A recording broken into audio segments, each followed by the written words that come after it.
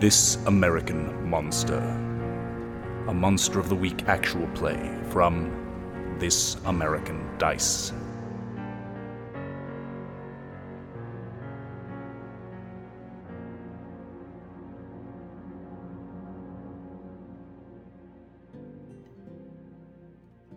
Raphael Fetzer had kept his family at the company picnic longer than he intended. The sun would be going down in a little while, but he didn't want to leave and miss a chance to put in some elbow rubbing with the manager. If anything could make a few slip-ups go away, it would be being on good terms with the person above his supervisor. The screams that carried across the lake drew the attention of the dozens who dropped their drinks and party snacks and ran to the water's edge. The two kayakers were both employees of the subsidiary that operated this Lore Corporation research facility. Upon discovering their deaths, company security was called rather than the police. All that was discovered in those twilight hours was that the two were torn apart by something.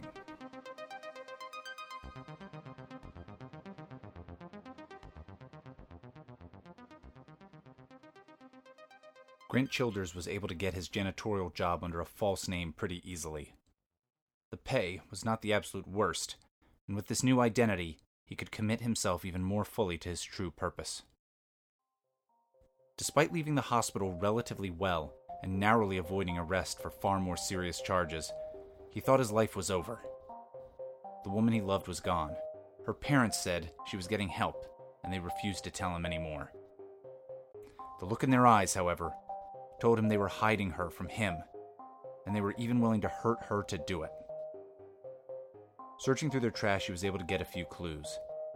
But things became much more clear when some unknown benefactor scrawled the name of a company on his window one spring night. He got some fake credentials and applied for a job with a janitorial contractor that serviced a medical research facility. After that, it was just a matter of a few weeks of cleaning till he knew the place well enough to try to get to its heart, to see where they were keeping her from him. When the phone started ringing and a lot of the security guard types hustled to the front doors or out to the nearby lake, he knew that now was the time. The time to brave the labyrinth and save her.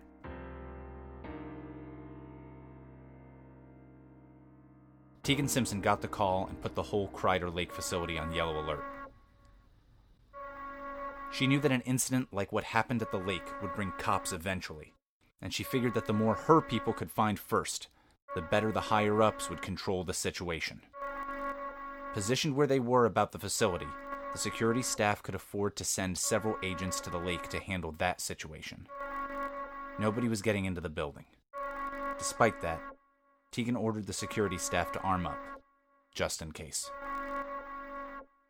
What she hadn't thought about was who and what were already inside the facility, inside her impenetrable perimeter.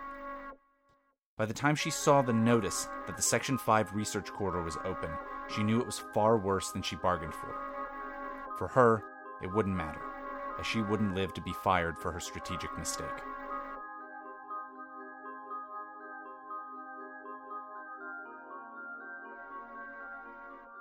The fact that there was a security alert in the pump systems room was not much of a surprise to Nat Perard. There were enough mechanical issues and messes that the doors being left open was hardly worth any real concern. But nonetheless, Nat had to go down and check it out. Yeah, it's nothing. Fucking janitors. Nat said into her radio as she closed the door confidently. It was, after all, the only way into a room that was essentially a bunch of pipes and grates with openings only 4 inches wide at most. As she turned the corner to head back to her post, the green blur leapt from the shadows. Dr. McLean would later consult a zoologist and determine that the slash marks on her throat were likely the work of some sort of reptile or crocodilian. He knew just the creature. As the alarm blared, Grant Childers stared at the bloody corpse of a security guard and the red, webbed footprints that led away from the body. His knees were shaking as he moved through the doorway, the locking mechanism of which had been torn apart by something inhumanly strong. But his monomaniacal impulses urged him on. Knowing he may need it, he took the key badge off the guard's body and even picked up his gun, still warm from being fired recently. The first view of her that he got was mere seconds before she changed. Transforming from a tired girl in her late teens to a hulking cat monster, she stalked the sealed room and, once she could smell him, pounded against the clear wall as he gawked at her new state. He had known her all his life. He had always loved her, obsessed over her, and now he came to realize that he hadn't ever truly known her. The lock on the door, more complex than any of the previous, had been battered with the same intensity, but it couldn't have been her that did this. Those were outside her prison. These things didn't matter. All that mattered was her freedom. Without her, no matter what she was, there had never been a him. Grant tried the card. He tried nearly every button and combination he could. When the door flew open, the creature stared at him for just a moment. She stared at him for just a moment. She saw him. Grant Childers was happy that he had helped the one person he had devoted his life to, the one person whose recognition made his obsessive life seem like it mattered, the person who was the focus of his attention as Tegan Simpson's bullet ended his life. "Both of the specimens are at risk," Tegan yelled into her radio. "Shit, the eggs are gone. The rock's still there, but the containment room for the girl seems to be The reflexes of a panther, particularly one acting in fear or going after its prey, are terrifying to behold. En route to the facility, Mr. Bishop hung up the phone, knowing that Simpson was dead.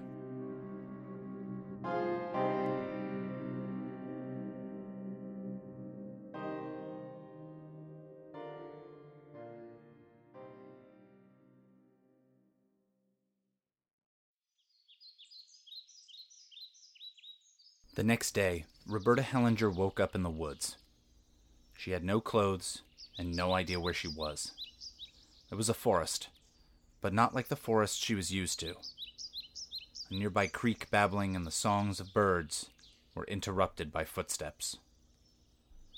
Before her stood a creature the like of which she had never seen. Ancient and imposing, it seemed like it had come from another time. She instinctively moved away, but the creature extended a green, webbed hand and looked into her eyes.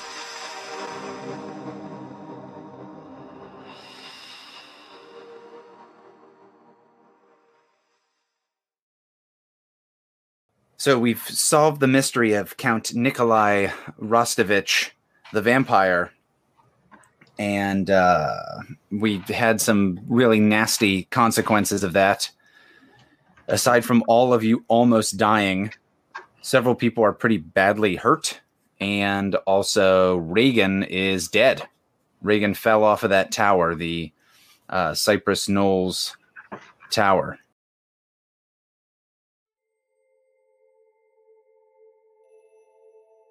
We see Sundry following along this ghostly image of his wife, and maybe we've seen pictures of Sundry's wife in the past and some flashbacks, and now we see her again, and she's leading him in this direction. It's through a lot of it's very, very abstract. We can tell he doesn't know where he's going, and so kind of the amount of time and the actual distance is lost on the audience. And we see that he kind of stumbles and falls. Maybe like the journey itself is really, really difficult. Was Sundry really hurt in that last game? Yeah, he was almost dead. Yeah, so he's kind of stumbling and falling and stumbling and falling. And when he falls down, we see like just a shot of a grave, and over him is the camera like looking down at him in this grave.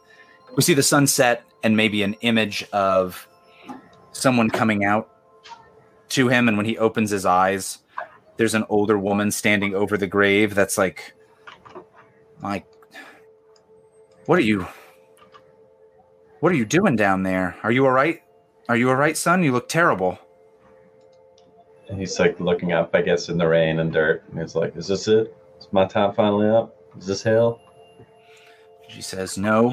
Them devil harpies here to make me pay my due.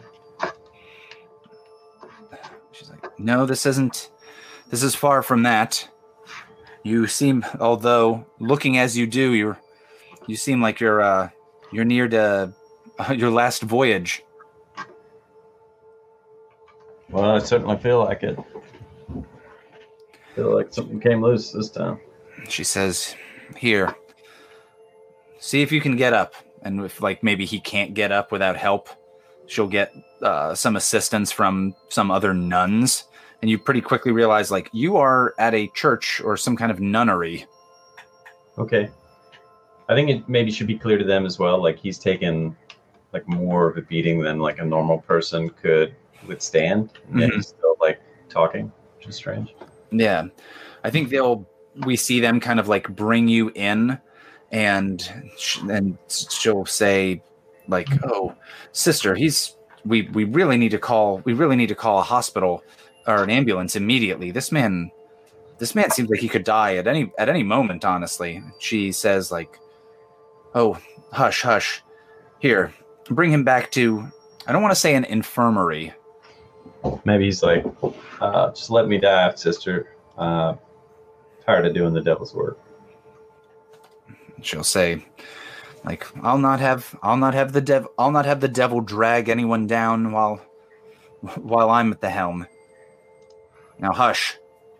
She says, bring him back to the bring him back this way. I don't know what the term for this would be. And she says, we'll set that up as our infirmary, I guess. Infirmary seems like a fine term.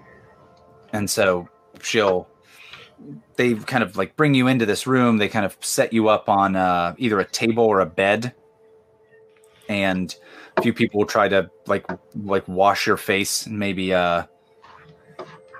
see to your wounds, but like fairly lightly with pretty basic first aid kind of knowledge. And this woman will be like kind of looking at you and talking to you as they're doing that. And she's an older woman and she's wearing kind of a habit that's very kind of light blue and white. But the cloth it's made of seems like incredibly coarse. And as you look around in this place, you feel like, oh, you're definitely in a church. But it has a different feeling than some of the other churches you've seen, especially if you're like, oh, this is probably a Catholic church, but even then it seems a little off. And so she says, "What's your name, son?" My name's Sundry Charm, miss. Sundry Charms. All right. In the flesh. She says, "Well, for now." Yeah, what's left of it. All right. How'd you get out? How'd you end up in a grave? I was chasing my dead wife. Thought I saw her. And she'll look at you for a while. She'll say, I think one of the other nuns says like, oh, he's delirious. He's either in pain or he suffered a concussion or something. And she shushes her and says, "And your wife led you there?" I always knew I'd end up in a grave. Every sailor gets put out to sea, son. That happens. She has a lot of nautical metaphors. And that is when you realize that this church is incredibly nautically themed. One of the weirder things is that Jesus is on an anchor rather than on just a cross. Mm-hmm. And all of the Jonah. Yeah, all of the nuns, like in place of like rosaries, they have like small knotted ropes and that kind of thing. Hear a telltale like wooden like click every time she puts her left leg down. Yeah. And she has a parrot on her shoulder. Yeah. It's like, yeah, Christ's word. Yeah, so that's going on. But she'll say to you like, well, you managed to stay alive. Many times we're ships adrift on the sea of the world, but when we look to the Lord for guidance, we can find a way to navigate and weather these storms and arrive at the other side and be with him. Well, I've never been a religious man, but I'm a God-fearing man. particularly these days. When one of the nuns like goes to the other room to get something else, she'll say, "I can see that there's something there, son. I can see that there's something pulling you off. I can see that there's something weighing you down." Sundry will point to his watch. He'll say, "I made a deal with the devil, and now my days are numbered unless I do his work." I think she'll kind of encourage you to like rest, and she'll kind of tell you, she'll encourage you to rest and say like, just what you need to do, son, is not work. You need to rest. And you know, in baptism, a man is reborn. And she'll like talk about baptism and the idea of rebirth and being like born again. And she'll say, like describe like emerging from waters as this like purifying thing. And she'll say, but that doesn't mean that doesn't mean things are smooth sailing. That doesn't mean you can just cast yourself adrift on the sea of this world and end up in God's kingdom. And that's a port of call that requires a navigator. If you commit yourself to steering towards that light, if you resist those kind of like wayward winds, and if you like fight against temptations to go off course, you can still get there. But it takes a lot of work, especially if the ship that you're sailing has been so off course for so long. Lady, you want me to walk the plank? Jump into some dark waters. I'm happy to try. I've done tried everything else. And she'll say, I can see it in your eyes that this isn't a laughing matter. You can joke around about it as much as you want. But yeah, you just woke up in a grave. And it looks like if you don't change something, you're about to be there. Now, maybe Sister Eliza is correct and you just got a concussion. But if you really sold your soul to the devil, if you're really that off course, then dying now isn't just a bad option. It's the worst option you could have. So it seems like what you need to do is get better and get yourself right. That's starboard. Yeah, or starboard. And then she clanks away with her wooden leg and on her one crutch. Long John Mary, they call me. Yar. And she slaps you. Yeah. And Sundry wasn't even being sarcastic there. Like, he's prepared to take a leap of faith. Okay. Yeah. So then, yeah, maybe she'll stare at you for a while and say like, all right, well, first thing first is we got to get you better. If you can move, clean yourself up. Can't have the nuns in here doing that for a strange man they find in a hole in the ground. Gotta let him get his sea legs. I'm sorry.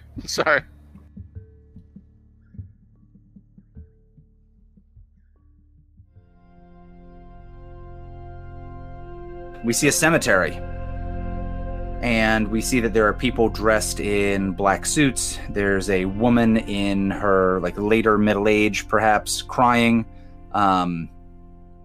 There's a minister kind of consoling people, and we can see that a funeral has just ended. It's got to be raining. It is. It is raining. I think it's like under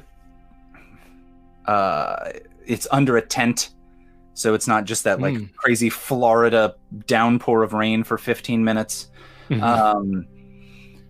And I think like the funeral is kind of coming to an end. Like it's kind of over. People are kind of like leaving. Perhaps the casket we already see has been lowered into the ground, and a few people had put shovels full of dirt on it. We see a guy who is maybe wearing like linen flowy pants and a t-shirt with a suit jacket over it, and he's a white dude with dreads. we see there's a picture of Reagan. And I think it's a picture of Reagan not as we've seen her, but maybe closer to when she left high school. And so it's like a very like well put together picture. She doesn't have white girl dreadlocks. And she is probably wearing like a nice dress. And we can see that Ashton is clearly in attendance. So what's the expression on his face as he as people are leaving this funeral? Well, yeah, I mean, we gotta go maximum drama, so I think he's just the one that's there with like the umbrella or something, or no, not even an umbrella, just like under the tent, just watching as everyone like files out, I guess, or not watching, but like looking down at this grave, you know. Mm-hmm. Expressionless. We see kind of a shot from the grave up of him, and he's staring down in it and kind of looking, and the water's kind of dripping off of him. And we see that there's a person who approaches from behind him. This person's also wearing a dark suit, though their suit is kind of accented with a lot of kind of unnecessary adornment. Maybe like more red than you would normally see. Someone who looks like they are possibly a magician as much as a person coming to a funeral. And this person's also wearing sunglasses, but it becomes pretty clear as they kind of move out and into move towards the camera and into focus that it's Mirzad Pushanchi. We see Mirzad Pushanchi come into frame, and he reaches into his breast pocket. We know that Ashton has... why is Ashton surprised to see anybody from the Lore Corporation? Yeah, I didn't think he was expecting to see anybody because they probably feel guilty in his mind, at least. But Okay. he's also just so in shock still, probably, that like when he notices that he's there, Ashton turns to him and just like, oh, I didn't expect anyone from the company to be here. He looks around, and not seeing anyone else from your crew, not seeing Welker or Sundry or Darkblade, he reaches into his kind of inner breast pocket and pulls out a letter, and the letter is immediately recognizable to Ashton. And it's the resignation letter that you had sent. Mm-hmm. And we see a quick flashback of Ashton writing this. And what's going through his head as he's writing, as he's essentially saying, "Here's my 2 weeks' notice." I think last time I talked to Mirzad, he said, if not explicitly, like indirectly, he said, Lore Corp doesn't really care about victims or anything. And then this last mystery kind of proved that very concretely for him. So I don't think he would say he would let that slip in the letter. He would probably try not to. He'd be very professional. Mm-hmm. But yeah, I think that's kind of the reason Ashton probably put in, or like had to leave. Just like this. I thought this was just a job, and now I've learned so many new things, and I realize that Lore Corps is just not the right place for me. Maybe is how he put it, very diplomatically. And he'll say, "They don't understand tragedy. The only loss they saw was the loss of opportunity that Count would have presented them. If you died, if you leave, the loss will simply be viewed as the loss of a tool. Regrettable, but easily replaceable." And he hands you this sealed resignation letter. And you can tell almost immediately it's not been opened. Mm-hmm. And he's giving it back to you. And he says, "A tool, or perhaps a document, now no longer useful and a liability to be shredded." And he just kind of, looks there and probably turns away from the grave now. It's just like, oh, so I guess look down at him, right? Because he's significantly shorter. Just like, So you're just saying I'm trapped? You could try to leave a group like that, or you could keep working for them, keep making money, keep watching them do stuff like this. There could be a third option. You know, I was the one who initially turned the Lore Corporation's attention to you. I was the one who could tell that you had potential. I was the one who encouraged them to keep an eye on you.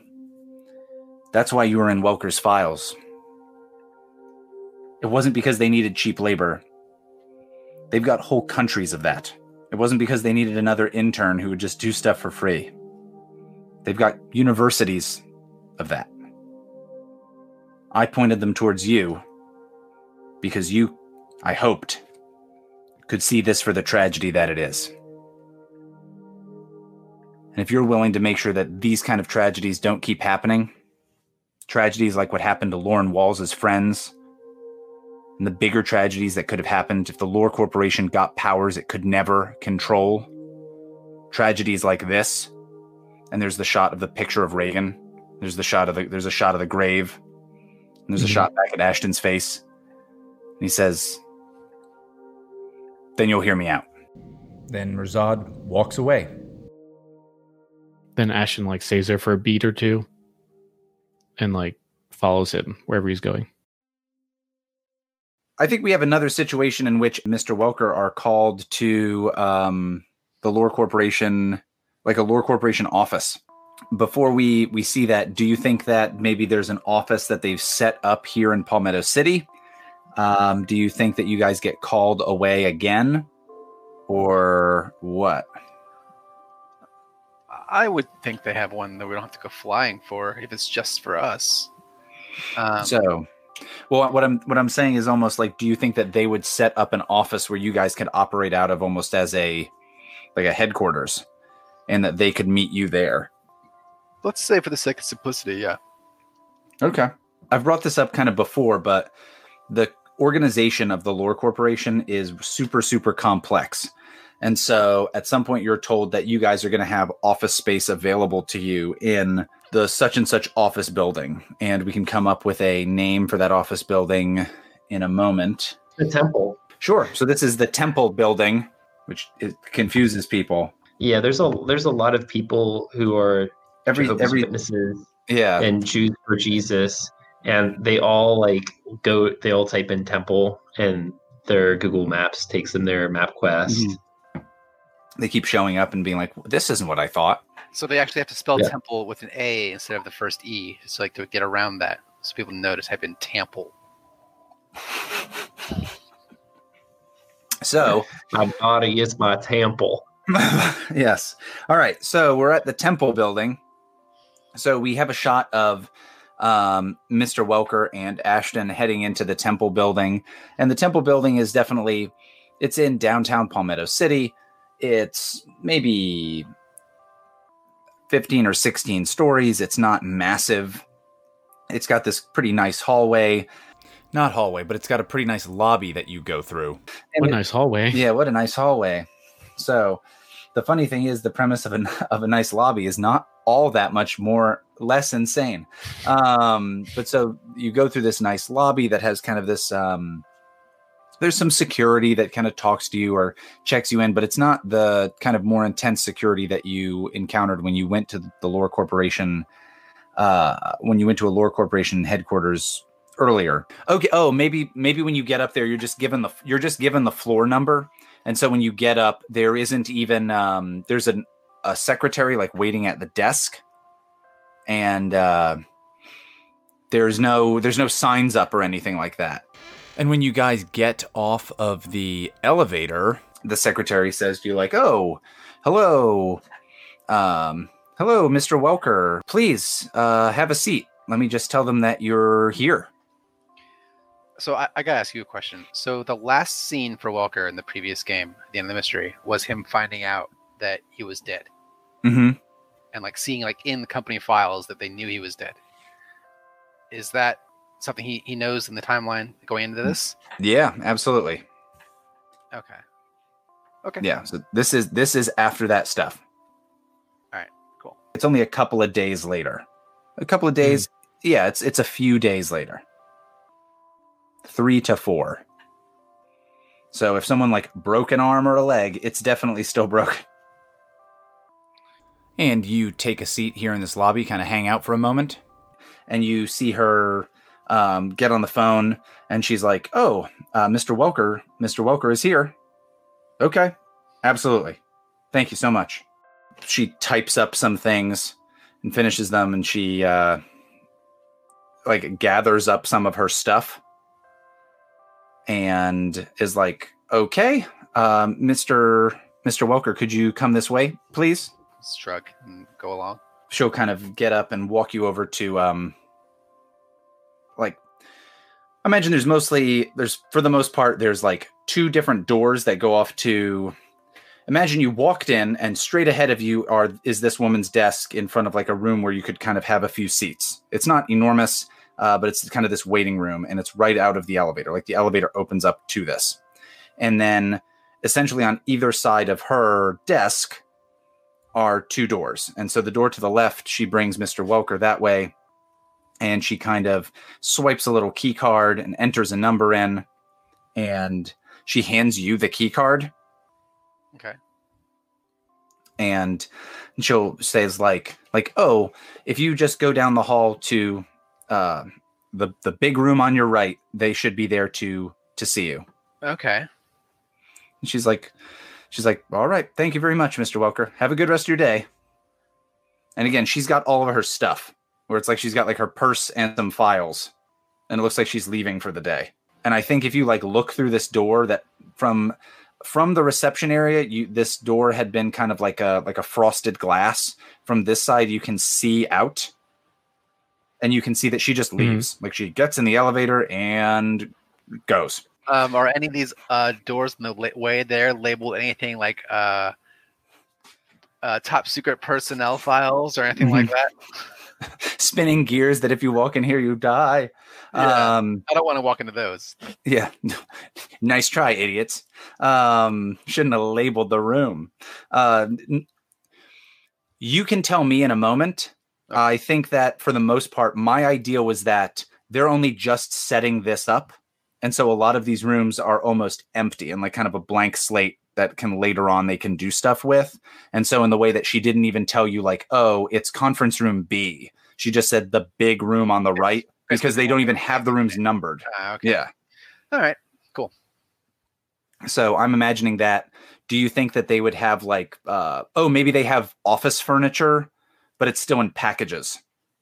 Yeah, it was a long shot that I'd have to stumble across the top secret files on the way to the conference room.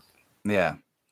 All right. I think as you're heading that way, who pops himself out but Mr. Bishop. Okay, cool. And I feel like I wouldn't even need to be Mr. Welker to feel this way, but every time he like enters the room and Mr. Bishop is kind of like, ugh. Yeah. This is uncomfortable. Yeah, he comes out and he's like, "All right, Welker, come on in. Let's talk about how things have been going." Awesome. Yeah, he'll say, "Of course, Mr. Bishop. I'm looking forward to this conversation." Yeah.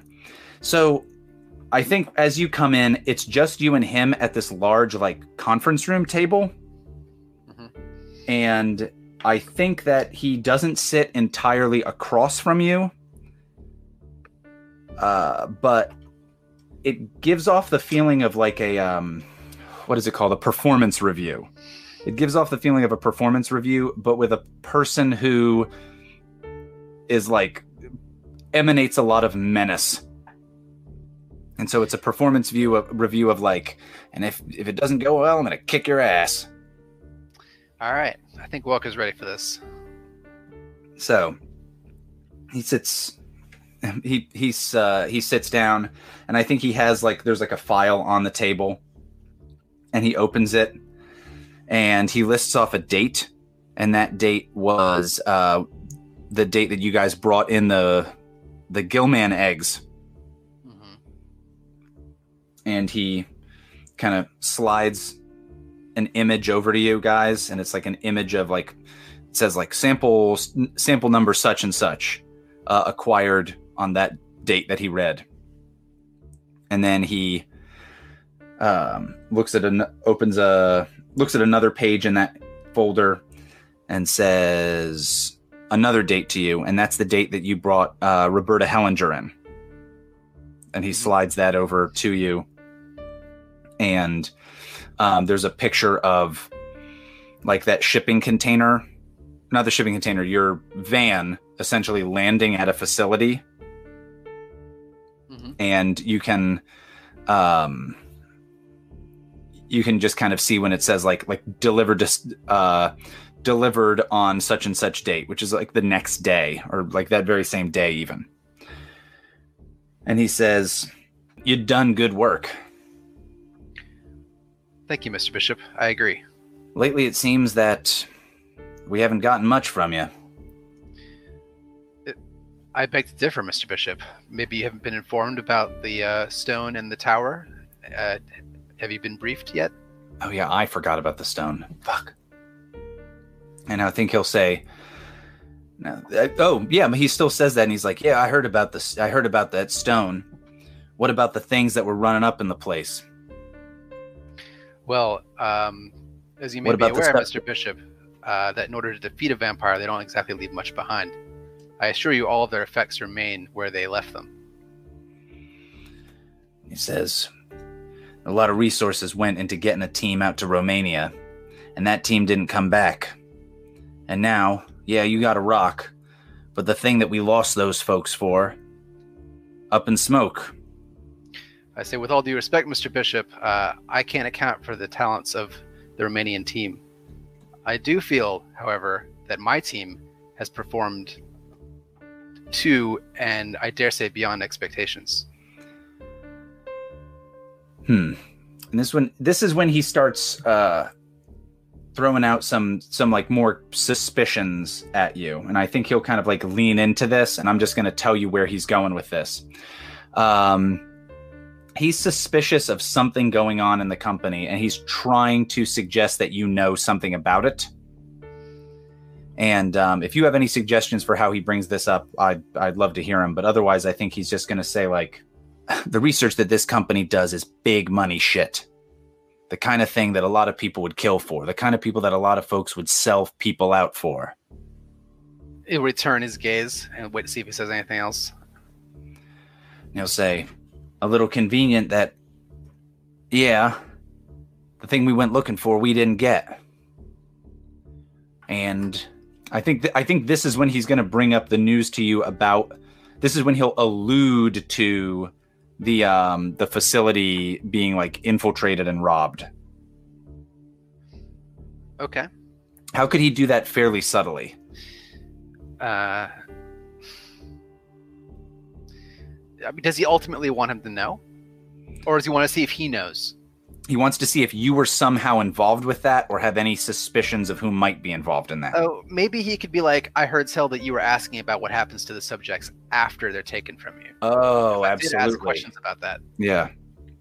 And he's like, yeah, he'll say something like big money like that could make people do a lot of stupid things. Almost as stupid as somebody gets a wild hair up their ass about some pretty young girl. Starts asking a lot of questions, starts maybe snooping around where it's not really their place to do it.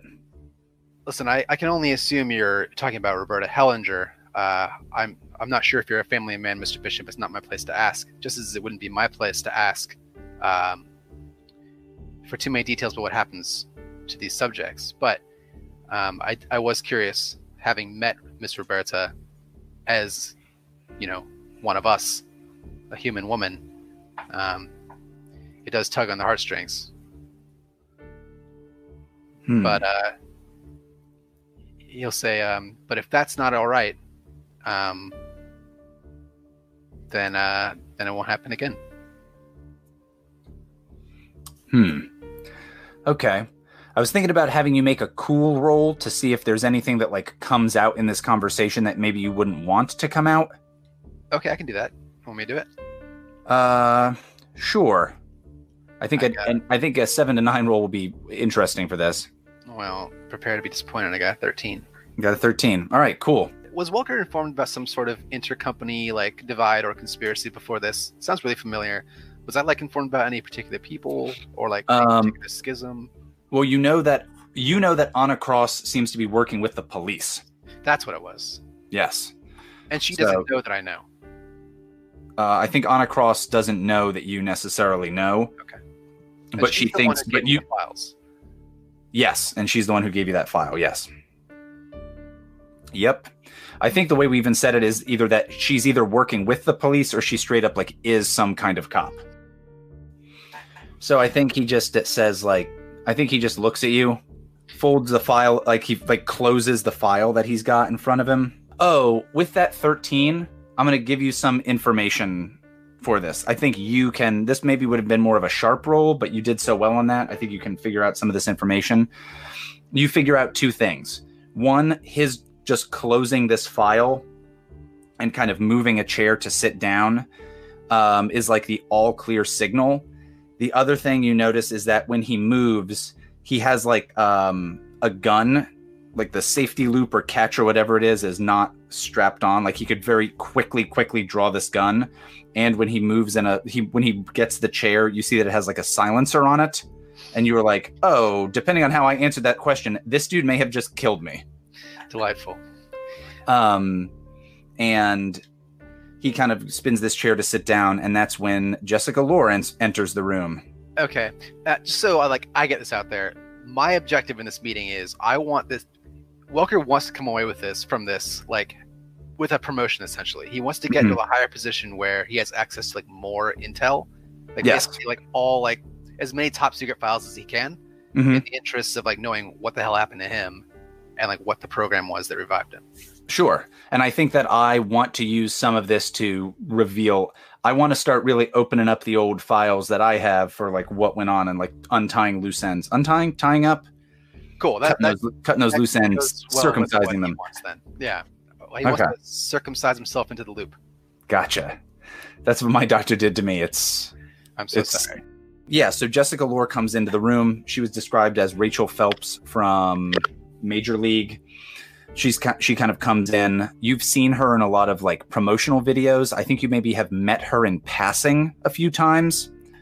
I think when you were given this promotion, she kind of met you, talked to you, told you for the most part, Anna Cross and Mr. Bishop would be kind of working with you on a more day-to-day basis. So you've met her before. She's usually wearing, I think they're just called power suits, right? Where it's a suit, but it has a skirt to it. Yeah. Yeah, sure. So she's usually wearing those. She wears red a lot of the time, but not always. And she kind of comes in. I think she has kind of brown dark hair, and it's up in kind of a bun. There is another person with her, and that other person is a small man who is wearing a lab coat and kind of looks like almost a cartoon scientist. I imagine him. Do you remember from Andy Richter Controls the Universe? Andy Richter's office mate. He was also in Better Off Ted. He was the white scientist. Yes, I remember both those things. Okay. I'm sure David is frantically IMDbing these people now. And when she comes in to the room, she says, Mr. Welker, I believe we have quite a bit to discuss, and I hope that you can provide us with some answers.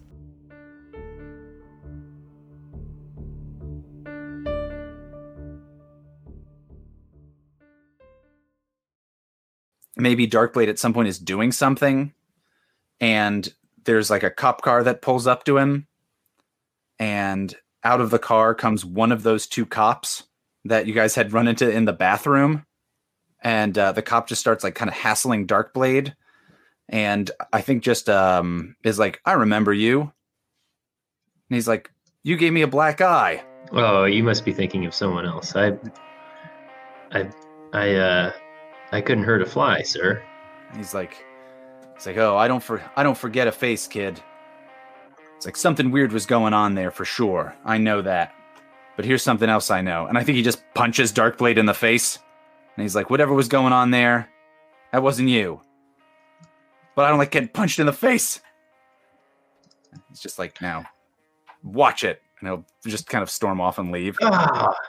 So, again, we don't have to include that at all, but I just think that would be a goofy scene. And then if we're encountering other cops, that can be one of the cops who already is like, I'm angry. But yeah, so I think Darkblade is at home, and he is perhaps looking over some of the results of this case. And how good is Darkblade with maps? He's a map master. He's a map master. Now, he took cartography. Now, would he break out? He doesn't ever get to use it because everything's already been mapped. Yeah. He's now clearly the blue part is the land. Yeah. Yeah. All right. So he Buster Bluths a bunch of maps. Now, is he looking at a bunch of physical maps? Or are they? I believe them. What's that? No, he's looking at like topographical maps. Okay. And looking at trying to read, he's reading between the lines of these maps. That's perfect. Could you make for me He's got like a little microscope and he's looking at all the little pixels like of the map. But he's reading between the lines. Could you make a sharp or a weird roll for me? Yes. Whichever one of those is higher. If you're using weird, I'll make this weirder. If you're using sharp, I'll make it more mundane. Okay, he got an 8, and that's a sharp roll. An 8. Okay. So you're looking at the 3 locations where you've had these mysteries. So if you look at the Magnolia Place mansion, where Alan Graves' family had owned. If you look at the Cypress Knolls Tower Gardens as another location, and then you're looking at, you run into a problem of you're like, wait, Roberta Hellinger's, would we use her house?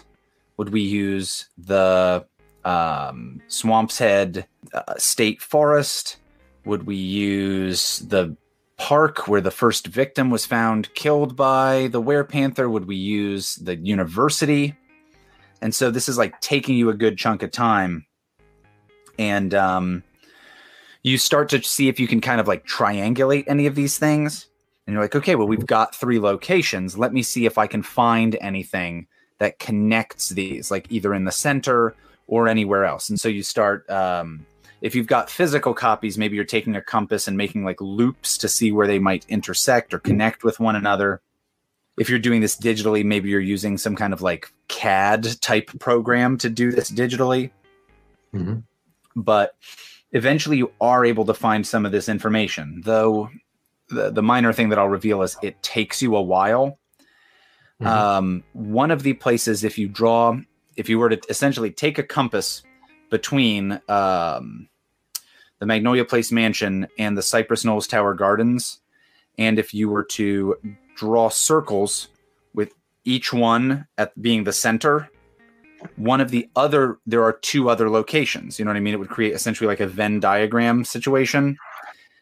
And at the intersections of that kind of oval in the middle, at one of those intersections goes through kind of a residential neighborhood. And okay.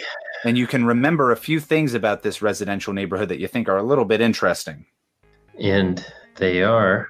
And that I grew up there? You remember that at some point your parents had lived in that neighborhood. Okay, so this is all starting to make sense. Vampires, Darkblade conceived, and what else do I know about this place? Well, if you take a little while to bring this up, I think I'll just ask Carl. Carl, has Darkblade ever been to Mr. Welker's house? I can't remember. I think he did. Or would he know where Mr. Welker's house is? I mean, it's Darkblade. I'm sure he knows. If Welker didn't tell him, he found out. So let's say yes. Okay. So one of the other things is you could figure out this. The exact point where this ends is almost at the back lot of Mr. Welker's house.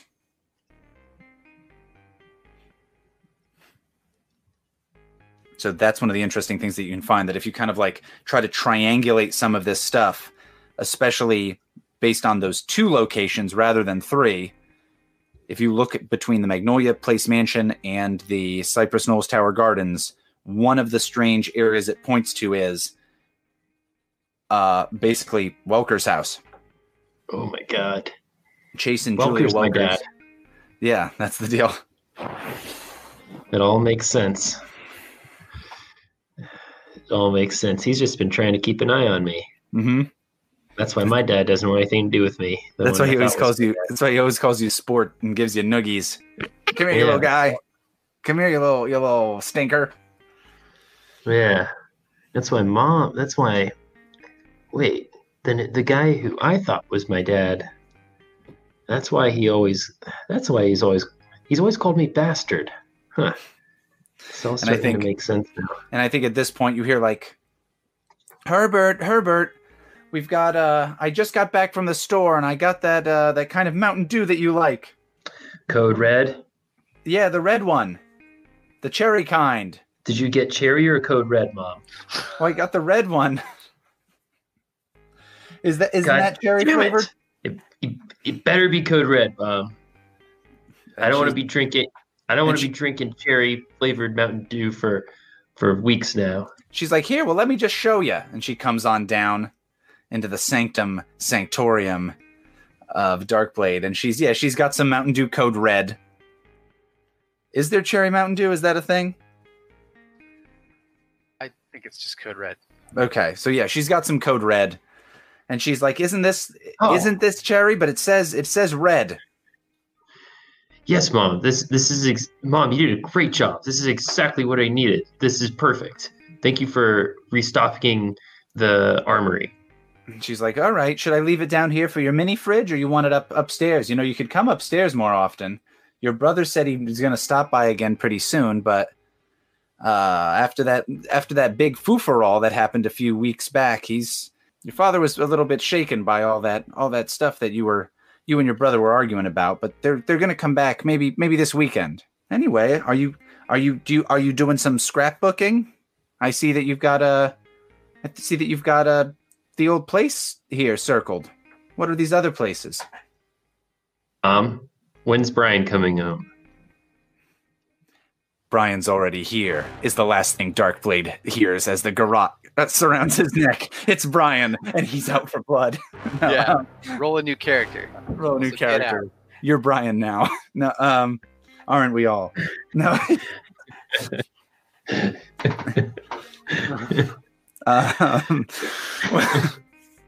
And she's like, oh, he said that they said they could be coming this weekend, maybe Saturday, maybe Friday, probably not Sunday, because he and his wife would have to be getting back.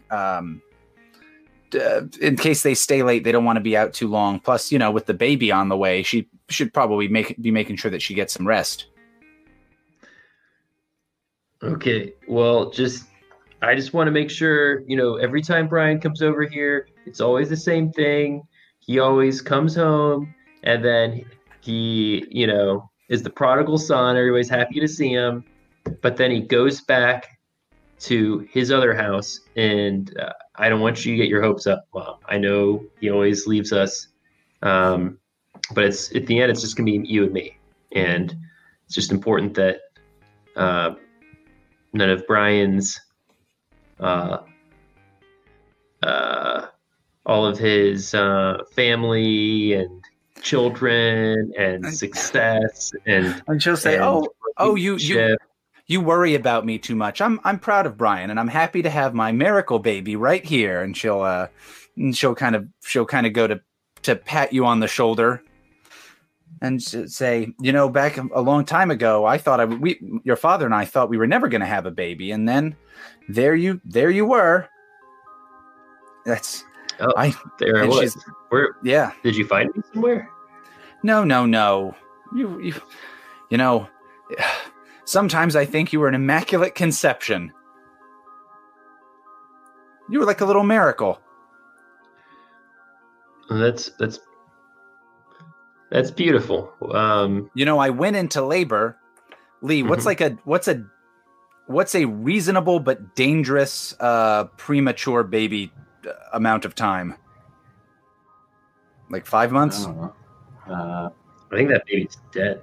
Yeah. why not? So, okay, but she's like, I went into labor after only 5 months, and I thought things were going terribly. I thought I was gonna lose you, but after 5 months, you came out. You were so small, and then you grew up so fast, and were just as healthy as any other baby. It was amazing. It was a miracle. Okay. Darkblade's typing. That's why I've always thought that there was an angel that gave me to you and your father. He turns his laptop around to his mom and says, "Mom, have you ever seen this man before?" And it's a photo of Mr. Walker. She goes, "Yeah, you brought him here several times." But she's like, "Yeah, He's your friend from work." Yeah, he's your friend from work. But did you ever meet him before I introduced you to him? No, I don't think we ever met beforehand. I think you'd worked with him for a little bit before I met him. He seems like a nice man. I like his outfits. He's very, very clean cut. He reminds me of that Mad Men show a little bit, but without all the hanky panky stuff. I don't like that business. Yeah, neither do I, Mom. And he pats his mom on the head. That's when the top of her head opens. The sharp, jagged shards of her skull become teeth, and it rips into your hand, It style or Thing style. Fuck, wrong one. Anyway, no, that doesn't happen. But that'd be cool. Yeah. This game is going to be called "I'll Keep Interrupting with Cooler Things That I Should Have Done Instead." Mom, you always just call me your Immaculate Conception. Did you sleep with anybody before I was born?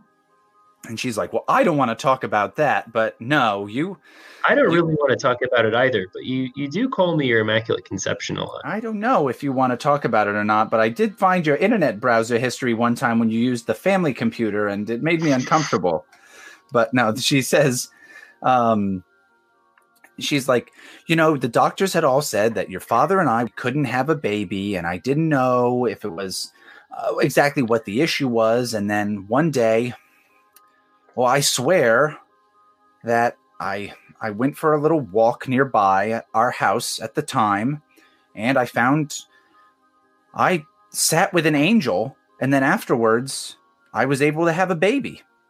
And it wasn't 9 months later, it was 5 months. And the doctor said there'd be no way that you could survive, certainly not and be healthy. And then here you are, all big and strong and smart as ever, and my little baby's living with me. Like, what a miracle. Yeah. And I'll never leave, Mom. You don't have to worry about that. And she's like, "Well, if you did, I wouldn't be upset. If you found a nice girl or found a nice boy, that'd be okay. And you could have a family, or you could adopt and get your own miracle baby." I mean, It was right there where I saw the angel. And she points to the spot that you have on the map. The angel? Mom? Yes. What do you? Oh, yeah. Well, you met an angel? You've ever told me about an angel before. What are you talking about? You saw an angel with wings? Oh, he definitely had wings. Wow. And did he have a halo? I think I can remember a halo, and I sat under a tree in a beautiful place, and I spoke with him, and afterwards he was so nice, and afterwards, soon enough, the next morning after I'd spoken with him, there you were, my precious little angel baby. Mom. That's why I collect those porcelain angels upstairs, because they remind me of you. And because I heard on the Home Shopping Network that they're going to be worth a lot of money. But I got to keep the tags on. Yeah, I got to keep the tags on the porcelain angel babies. But Mom, are you telling me that after you met this angel? Okay, so after you met this angel, you became pregnant. Is that right, Mom? She's like, "Of course." Okay. She's like, I could swear it was back in. And she brings up 5 months prior to the time, your birth date. But before you met the angel, you were not pregnant.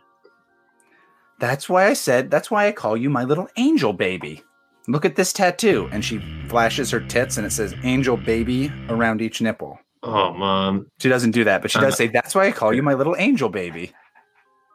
Mom, did you ever... You know, if you want pictures of the old house where your father and I lived when we first were married, I can just give you the pictures. They tore the place down and rebuilt something. The place looks okay, but it all looks the same over there now. Oh, yeah. Could you show me the pictures, Mom? And oh, sure. And you just did this angel have a name? She's like, there was some kind of angel name. I don't remember what it was, because afterwards, when you think about that kind of stuff, you just remember movies and books and when you were a kid and you went to Sunday school and that kind of thing. So Michael or Malachi or Halo. I don't remember. Carl? I don't think it was Carl. Okay. But here, let me get you these pictures. And she gets you he's not a well-known angel, but it is the name of it. It is an angel. The angel Carl. Yeah. Patron saint of breakfast sandwiches. Oh. Yeah. So she'll get you kind of like old pictures, and she can show you indeed that there were these kind of that early on, they moved out of there like just after you were born.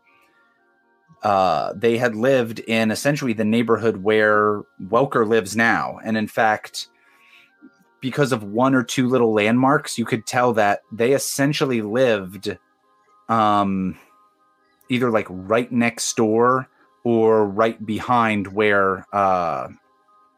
no, fuck it. They lived on exactly the same lot of land that Chase Welker lives on now.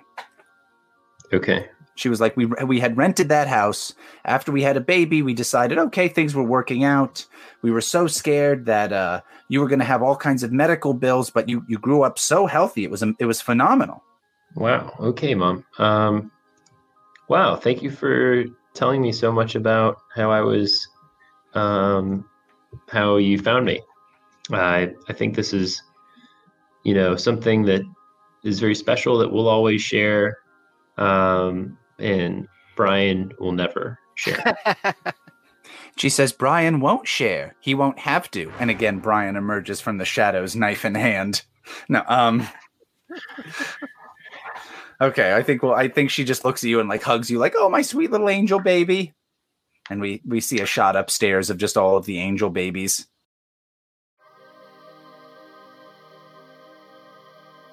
So one of the big things was that Count Nikolai Rostovich created several people that were vampires, including Cat Guy, who bit Ashton.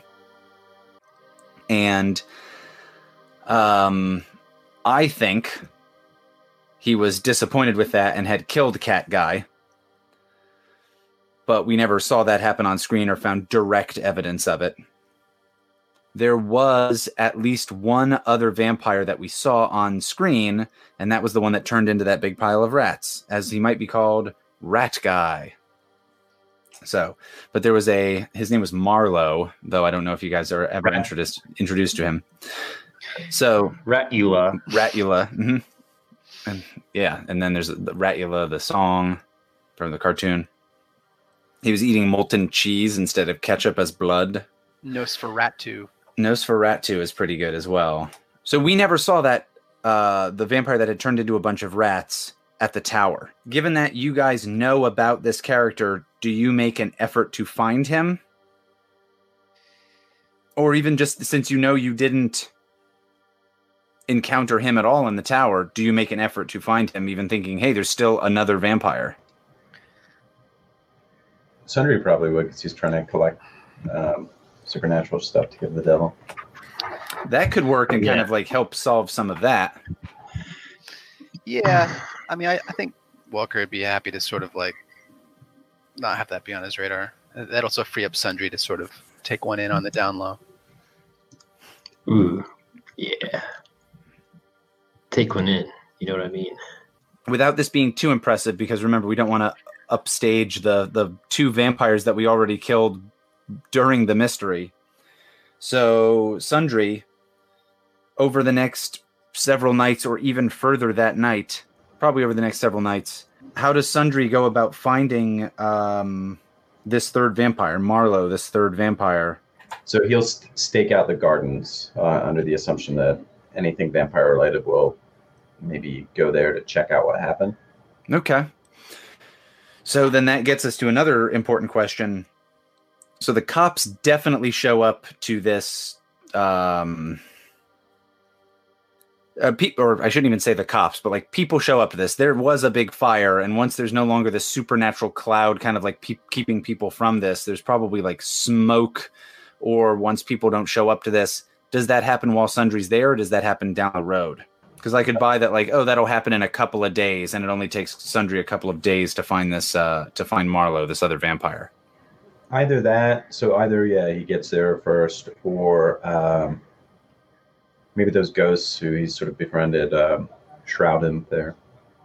Sundry sticks around, or at least comes back to this tower, to the gardens, and kind of keeps a lookout for Marlowe, for this other vampire that had turned into all these rats.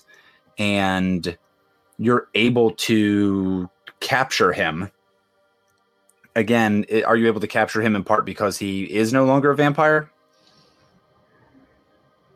Would you say his like powers are waning or something like that, or he's maybe losing his supernaturalness, but it's not quite gone yet?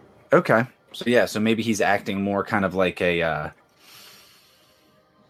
He's maybe you see him hunting animals on the property. So there's like coyotes and raccoons and other things like that, and he's just like ripping them apart and sucking out their blood and that kind of stuff. And you go up and ask that guy, "Hey, have you seen a vampire around?" Yeah. Hey, can we talk for a second? In the men's room? Yeah. Can we get to a men's room for a minute? Yeah. You just make flush noises as you walk around the grounds, hoping that he'll be like it's like a duck call. Yeah.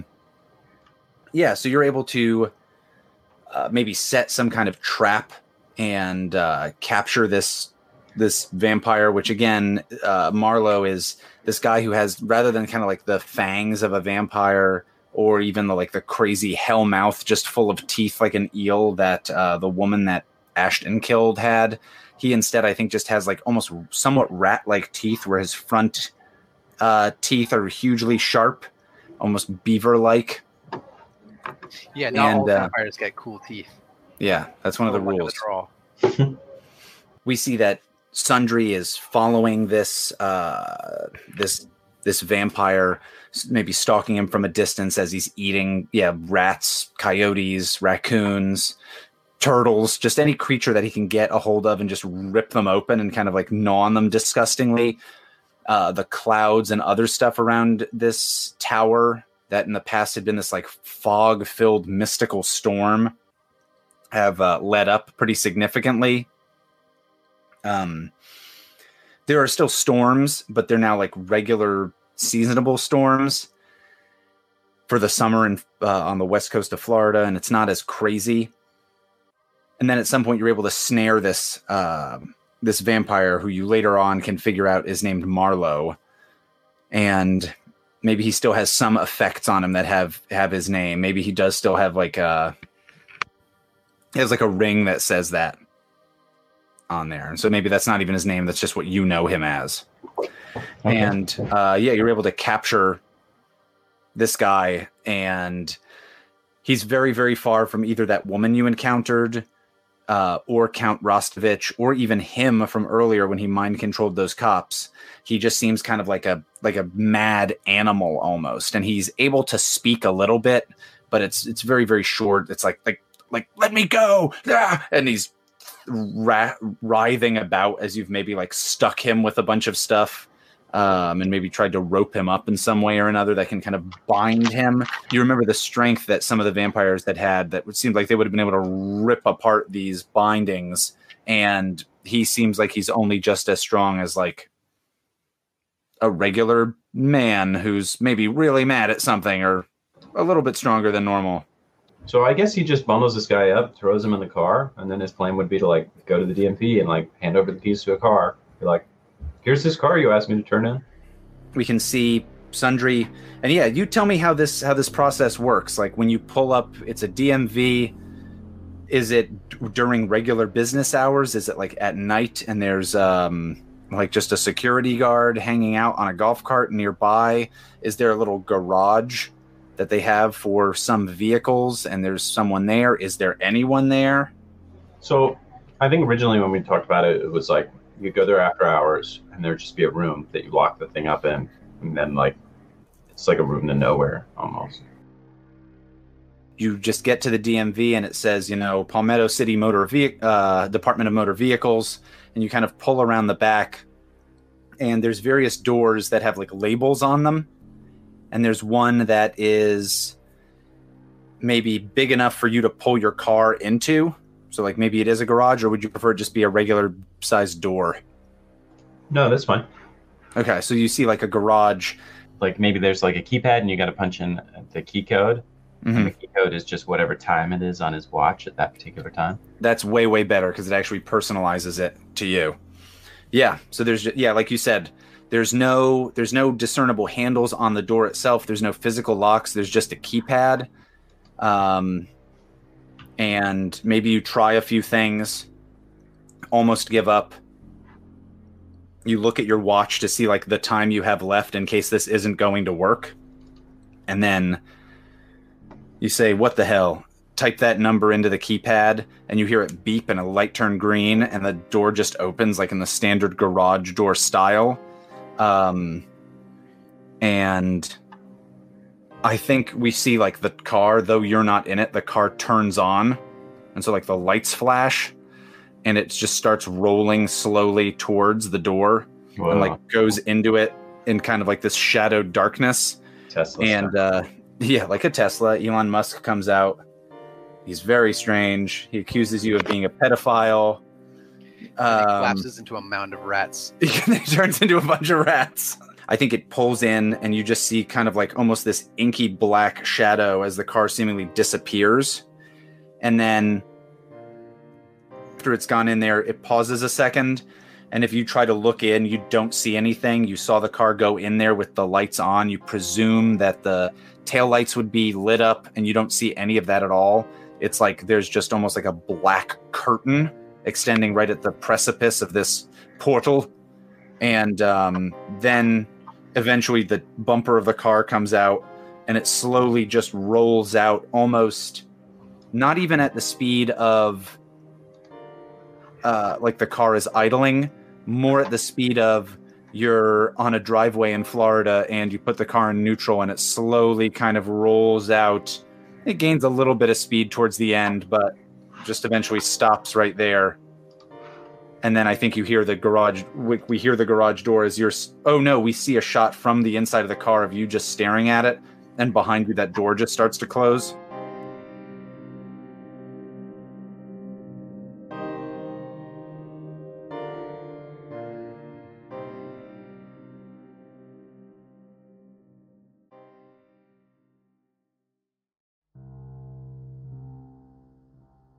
So you are now in this room with 3 other people, Mr. Welker. We join Chase Welker, Mr. Bishop, Jessica Lore, and the scientist who you are introduced to. You probably recognize him as Dr. McLean. Okay. And Dr. McLean has probably given you checkups in the past. And he's a scientist and doctor who works for the Lore Corporation. He was probably one of the people there after you handed over the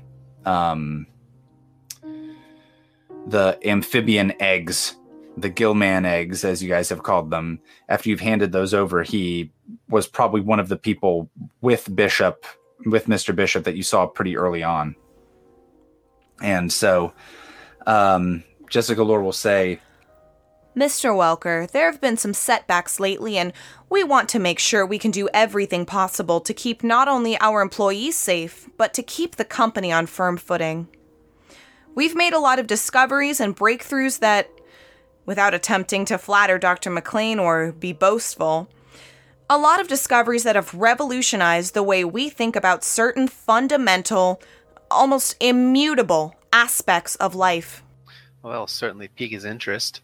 and say, and Mr. Welker will say, well, I hope you haven't brought me here just to, how he says, he'll say, I'm hopeful that you brought me here so that I could share in these revelations. That sounds absolutely fascinating. Our facility at Crider Lake was compromised. And I think Bishop kind of just hops in. Six people got torn apart in the process. Walker will say, that's awful. What happened? Did they bypass security? Was there an attack? A rival corporation? There seems to have been someone on the inside, though exactly who, we can't tell. Whoever it was able to get through defenses that should have been substantial enough to stop them. And Bishop again will chime in and just say like there had to have been somebody on the inside to get at least to do at least part of this. That's horrible. What was the target? 2 of the 3 acquisitions that you brought in were taken. Was my team targeted? What? I don't understand. And are we in danger? Are my teammates in danger? She'll look at the 2 files that Bishop had put in front of you, the 2 pictures of the Gilman Rowe and of Roberta Hellinger in that van. Your team may very well be in danger, Mr. Welker. However, your team has also proven itself very successful. I have confidence that you'll not only be able to protect yourselves, but hopefully make up for what has been taken from us. Well, ma'am, I speak for the team when I say we consider it a point of pride. Those are our acquisitions, and they will remain that way. We will get them back. A subject that I was hoping to touch on with Mr. Bishop before you entered, actually, will dovetail nicely with this. I think the time has come, if I may be so bold, to take a more of a leadership role. I'm ready for more.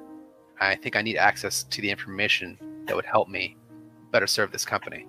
I can appreciate this negotiation move, and we certainly would appreciate your help in this matter.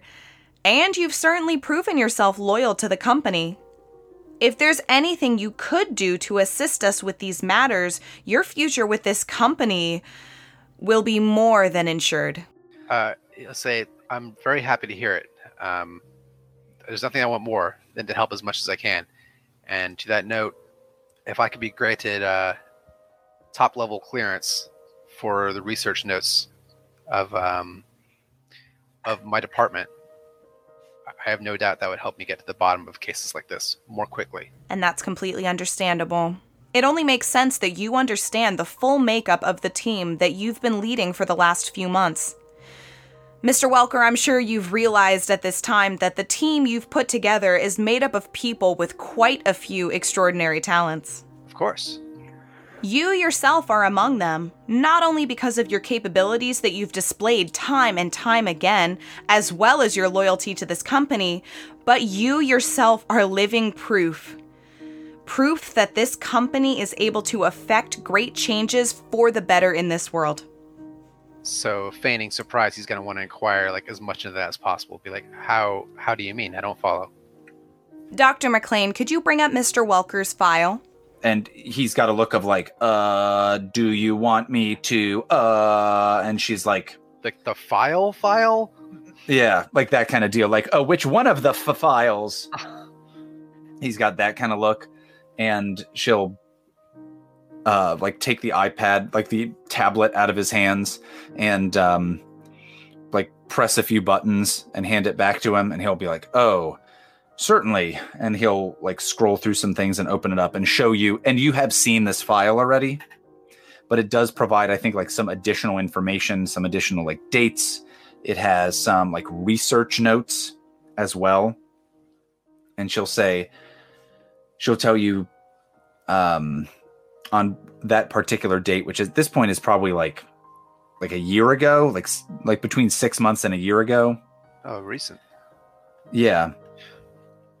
She'll, okay. Well, or at least maybe 6 months to a year prior to you guys capturing the Gilman stuff. Yeah. So that same date that you had from both that spooky book in the Cypress Knolls Tower Gardens and that paperwork that Anna Cross gave you. Mm-hmm. And it'll basically just say that she'll have Dr. McLean go through this stuff. And he's like, well, you were brought back after being out in the field, and you were certainly non-responsive. And he'll like kind of rattle off some medical terminology. He'll say like, we were able to utilize some experimental Lore Corporation technology to resuscitate you. And he says the word resuscitate with like a not, like that's not the word he wants to use. Like that's not the word that he's meaning. That doesn't encompass the meaning he wants. So like filling in the blanks, like looking over like this file that's in front of him, he'll say, "You're saying I was dead." I think he like pauses and he goes to equivocate what that means, and Bishop just says, "Stone dead." Then why am I here? Some of our other teams had been able to bring in some acquisitions. They hadn't been anything as promising as what you and your team have brought in, but nonetheless, they were promising.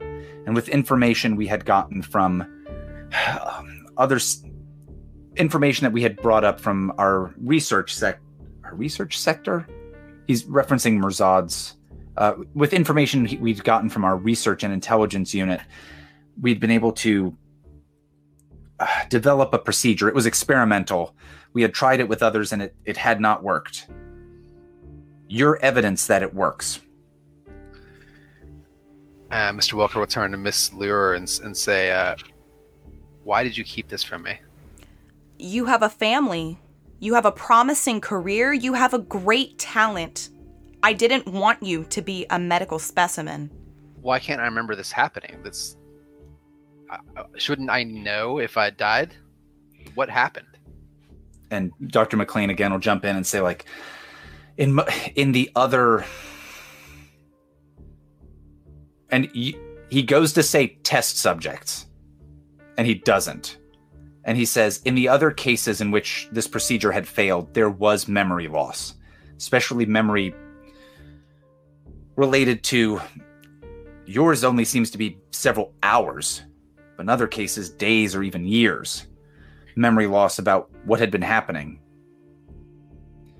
You were able to be brought back. That's one of the reasons why we've pushed you always to see, well, Lore Corporation doctors. Is to make sure that we could not only keep this procedure secret, but make sure that you weren't unduly bothered by this. And this is the thing that he'll point out to you. So what's the weird thing that Welker has? Does he have like a weirdly low body temperature? Does he have no pulse at all? I feel like the pulse thing would have been noticed by now. I mean, whatever we come up with, Dr. McLean will come up with and this is what we've told you the whole time why that is. The pulse thing could work. Okay. Yeah. Ejaculates blood is what Ashton suggests. Oh, we're talking about stuff after the accident, though. Like stuff that like you had noticed, but they told you, oh, there's a reason for that. It's blah, blah, blah. Because there was an accident and we helped you. Like he basically say like he installed something to give me a pulse and warmth. Yeah, so he'll basically say like, you'll notice that you don't have a pulse. He says, that's ridiculous. You know, I'll like feel the pulse. I actually don't have the pulse then. Yeah, so I think you've known that you have, and he says like, you don't have.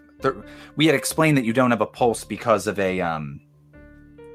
essentially a different type of pump that we placed in your heart to further pump oxygen to your, like through your bloodstream, as a way for you to more quickly recover after an accident. That's not fully true. So that technology does exist in a few circumstances when people need either heart transplants or serious heart surgery. However, under your circumstance, it was a cover that I suggested to make sure that, quite frankly, you didn't think the fact that you didn't have a pulse was odd. Well, more fool me then. We kept this from you so that any time you went to see a physician, you wouldn't have to go through this trauma, so that you wouldn't have to be put through endless tests. We knew what was going on, and we knew that you were the same man with the same capabilities and talents, so rather than put you and your family through that, we decided to reward your loyalty by promoting you to the leadership of a field team. Okay. And he'll say, well, this is a lot to take in. Is the technology... Are there others like me?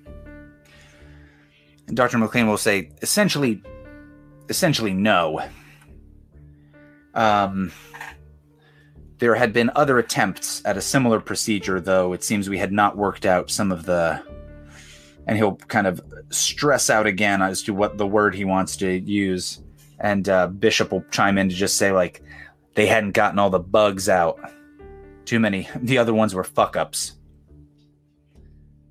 And Dr. McLean will kind of like wince at that idea, and he'll say, the other patients either were not able to be resuscitated, or they... what's the way that he puts this, that they were basically zombies? They had a severely diminished cognitive function. Yeah, he'll say that. He'll say they either weren't able to be resuscitated, or those who were had incredibly diminished cognitive function. So, given the opportunity, I think Welker could just ask questions for like hours straight, because this is bizarre. But yeah, I don't want to close too many doors as far as what this condition means now that he knows about it. So I'm not going to ask about that specifically. That works. One thing that might be interesting to ask, like the only thing that'd be interesting to ask would be, what were the circumstances of my death?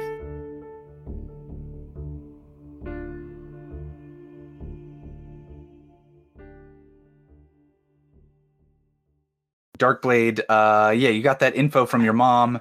You avoided Brian's many attempts to assassinate you.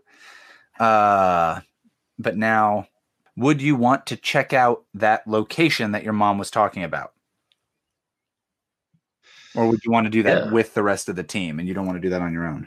I think I would want to do that with the rest of the team. I guess I'd want to maybe visit Mr. Welker. Okay. I want to do. Give him okay.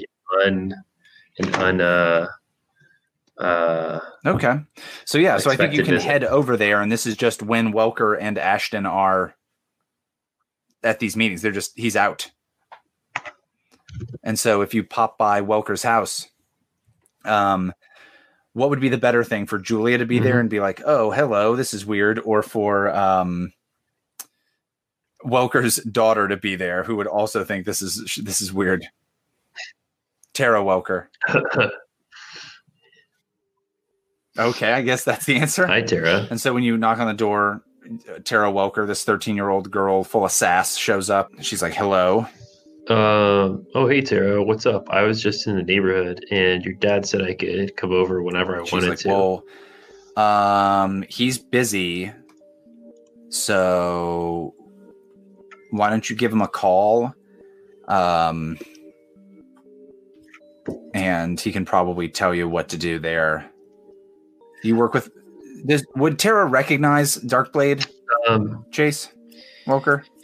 I honestly can't remember if he's been by the house or not. But if not, then I guess not. Yeah, so she's like, why don't you give him a call? Like, he's busy, but if you give him a call, you can leave a message or figure something out, and you guys could go somewhere.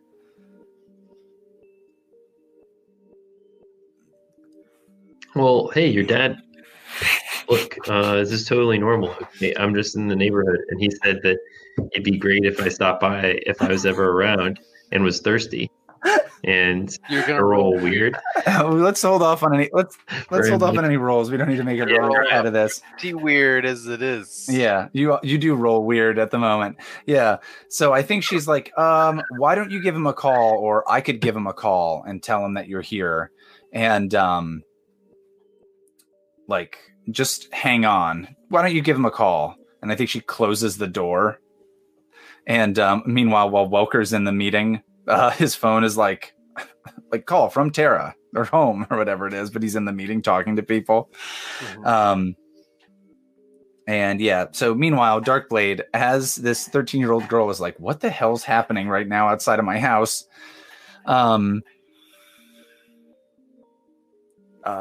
There's go ahead and make a weird roll for me. You got a 7. Okay, that's what I thought you said. All right. So you can almost when you look at the front of this house, you're like, oh wait, yeah. This definitely was where my parents' old house used to be.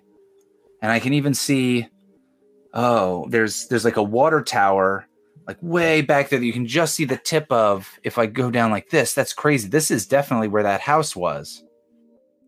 And you remember looking more closely, you had specified that you looked with like a magnifying glass or a jeweler's loop at the image, and you had noticed that it was actually more in the back of the property than at the front or at the heart of the property. And so you're like, haha, wait. And you almost feel like something is pulling you in that direction.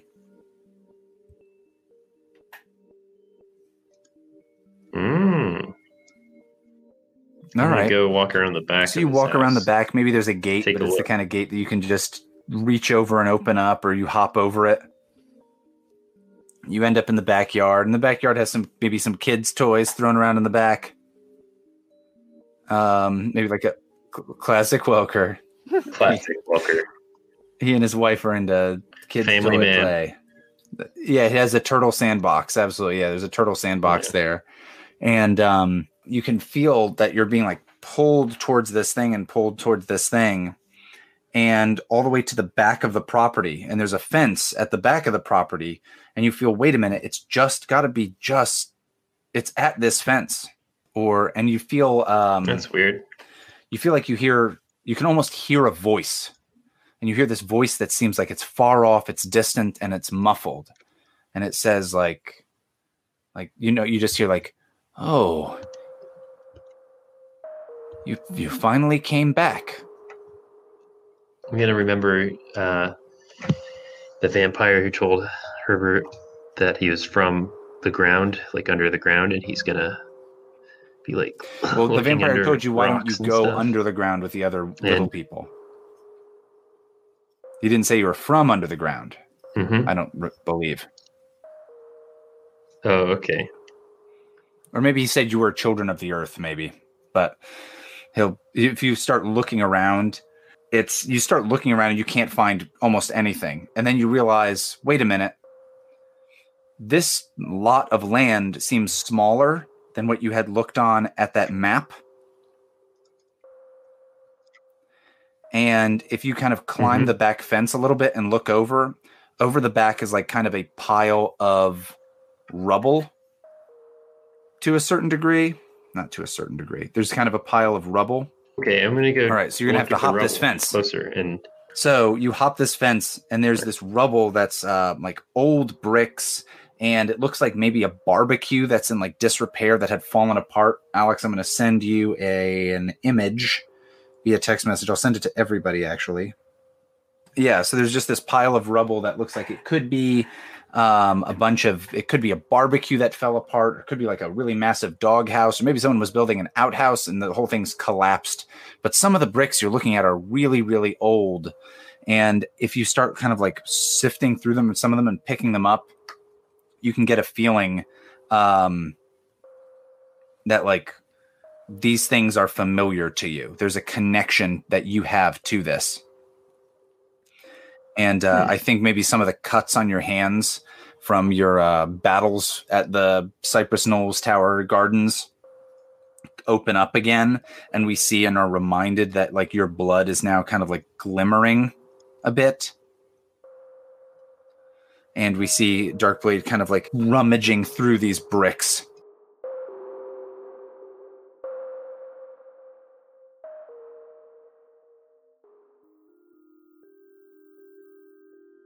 Sundry is, for several weeks, I think, kind of recovering, maybe at this church. maybe early on you were so hurt that they kept there were one or two of the nuns who were like we need to bring him to a hospital. Like, I don't know what you're talking about. And the Mother Superior of the order, who goes by what did I name? She goes by Mother Thala, Thala, Mother Thala. Sounds like a listen up, Mother Thala. But yeah, so Mother Thala kept kind of like telling them, no, we can help him, and kind of stopping them from doing that. And she and these other nuns seem to have like I said, like the basics of first aid. But it takes a while for Sundry to kind of be able to kind of be up and about again. And you can tell that, like these folks are these women, and it's all women that are kind of running this,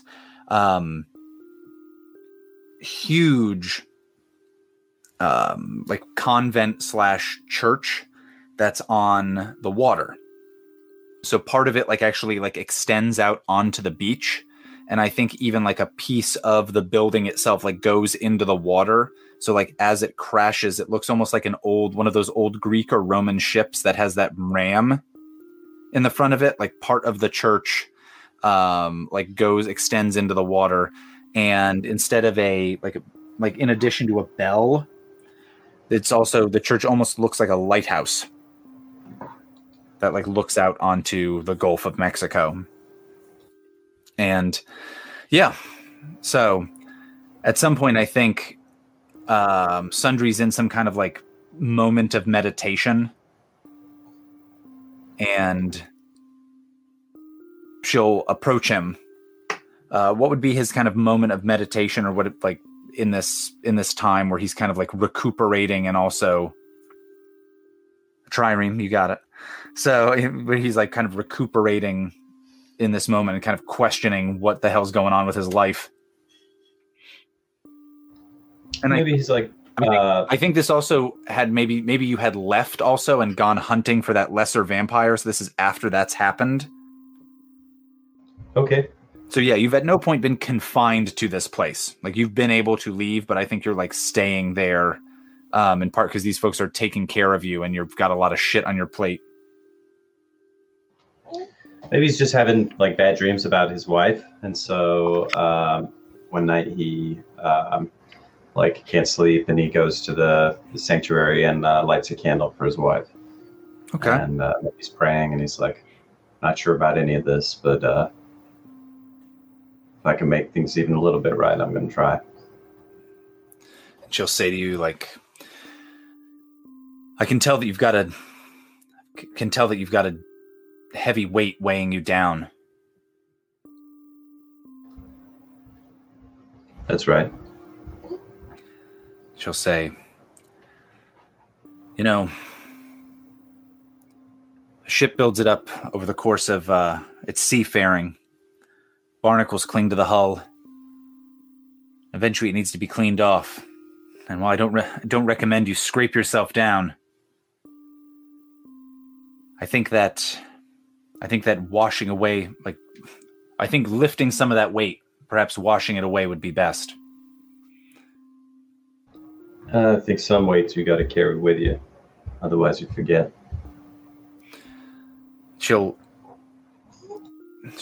say, I couldn't help but hear your prayer. I don't think you're in danger of forgetting, but I do think you need to move past whatever it is that you're doing. I don't think you can stay on this course and find yourself in any kind of safe harbor. You really think every person deserves forgiveness? I think the sanctuary looks out over part of the ocean, and she's quiet for a while, and then there's like a slow wave that's a little bit bigger than the others. It's still a fairly calm sea. Crashes on that that bit of the building that extends out into the Gulf. She'll say, you know, a sailor doesn't need to love his captain, doesn't have to even love the ship. But if there's commitment to crossing the sea, there's a chance that they won't drown. They could maybe even make it to their destination. Do I believe in forgiveness? Absolutely. But that forgiveness doesn't just come with mere words. That forgiveness has to come with action. That life has to be changed. That forgiveness has to be proven, has to be shown. If the weight you're carrying is really so heavy that you not only wouldn't want to forget it, but don't feel you ever could, you might have to almost be reborn. Well, I reckon there's not much life left for me in this present circumstance. So maybe that whole reborn thing is all I got left. How does she? What do we as the audience see in her reactions to Sundry that she seems to know? What does she do that seems like she seems to know there's something supernatural afoot here, as opposed to just like, oh, this is a guy who's hit rock bottom and I got to help him kick his drug habit or get back on the straight and narrow or something like that. Like, she does something that either the audience or the audience and Sundry know. This lady knows there's something supernatural up and she's going to try to help out with it. Maybe she takes the watch off of him. Okay. Yeah. She kind of like grabs your wrist and she looks at the time and says, you're a man on borrowed time. This is weighing you down. And if you keep clinging to it, it's only going to sink you right down to the bottom. Sundry just says, I don't know what else to do. You've got to recommit yourself to this. She'll tell you there's a force that brought you here. There's a force that chose you, that made you end up in this spot. That even with all this baggage, there's something that let not just your body, but what's left of your soul be adrift here into this spot. And if you could wash that away, as much of it as you can, at least, to keep going, to find yourself to a safe harbor on the other side, to kind of bring whoever you need with you, whoever you've been chosen to bring with you. Lady, I'm not looking for a safe harbor. I got nothing left. All that's left for me now is retribution. I didn't kill my wife, but she's damn sure dead because of me. So that, I think, brings us to the next little part of this scene. I think that she says, like, she asks you, like, come with me. And she's going to go bring you through almost like a, I'm referring to it as a baptismal ceremony. I think she's going to encourage you to, like, confess your sins. Yeah, what is this ceremony? Does she just bring you out into this ocean and kind of, like, go through some kind of baptismal ceremony with you? I think that'd be cool. I agree with Ashton that it would be cool if they, like, drowned him. Like, if it's more than just, like, a regular baptism. Okay. Yeah, she has you, like, come out into the water.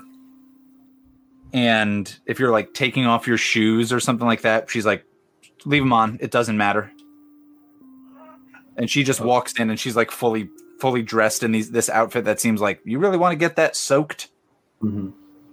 And she has you come out to, like, a little bit past, it's probably deeper on her, but to Sundry, like, a little bit past waist deep. And she'll kind of have you look out at the moon and say, like, what is it that's weighing you down? I've done wrong. Done wrong my whole life. And it was my loved ones who paid for it. What's the ballast that you can't carry? What's the ballast that's bringing this ship to below the sea? When I was young, I was a small man, but I was proud. And I was a good-for-nothing piece of shit. And I sold everything I had, even my soul, just for a taste of fame. And I've never been able to live that down or know whether there's anything that's truly good or any small piece of talent or anything of worth inside me. Would you give up that fame? Yes. Would you give up that the wealth that comes with it? Yeah, it's worthless. And she'll kind of like look at you. And I think that she, I think with like a weird degree of strength for this woman who seems like someone in her like maybe 60s, she kind of grabs Sundry, a much larger person than he is, and she kind of just dunks him underwater, and not in that kind of like, all right, I'm going to hold your nose and your mouth and have a gentle baptismal dunking. Instead, she like grabs you with a force that you were not expecting in the slightest and kind of jams you underwater. And I think you had said that Sundry was probably like a Baptist or some kind of like Southern evangelical of some... Southern Baptist. So yeah, so he's probably like, oh, that's in his head, like that's what's going on, and this doesn't seem too insane. He's maybe surprised by it. Yeah. But the thing that further surprises him is that she doesn't let you go. And so Sundry's underwater for an amount of time that like starts to trigger that freak out reflex. Yeah. And as he's fighting and fighting and fighting, he gets this kind of like, we see this light as we see a shot of his eyes as he's struggling. He starts to see this light, and in this struggling, we see him thrashing around underwater, and we see a close-up of his arm, and we see this watch getting tighter and tighter, and his hand kind of turning blue, and maybe part of where the like the rim of the face of the watch cuts into his arm, and as he's thrashing around, at some point, we just see the clasp on the watch kind of just give way, and we see him kind of go limp.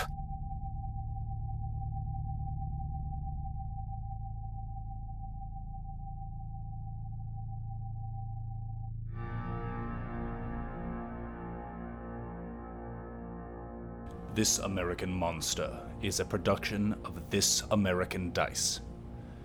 This American Monster uses the Monster of the Week system, a game published by Evil Hat Productions and by Michael Sands. Sundry Charms is Lee. Chase Welker is Carl. Darkblade 69 is Alex. Ashton Green is David. And your Game Master is Austin Smith. Our theme song is by Patrick Ross. It's called Sinlude. Additional music for this episode included Glacier Bells by Daniel Birch, Gamala by Ease Jammy Jams, Q5 Dark, Somber, Sad, Spooky Ambient, Even in My Dreams by Solar Flare, Shadow Man by Lobo Loco, Street Life Silent Film by Lobo Loco, and Churchy by Coven. Additional voices included Alex Ernest as Jessica Lore. Please be sure to check out our Facebook group, and we'll see you next week.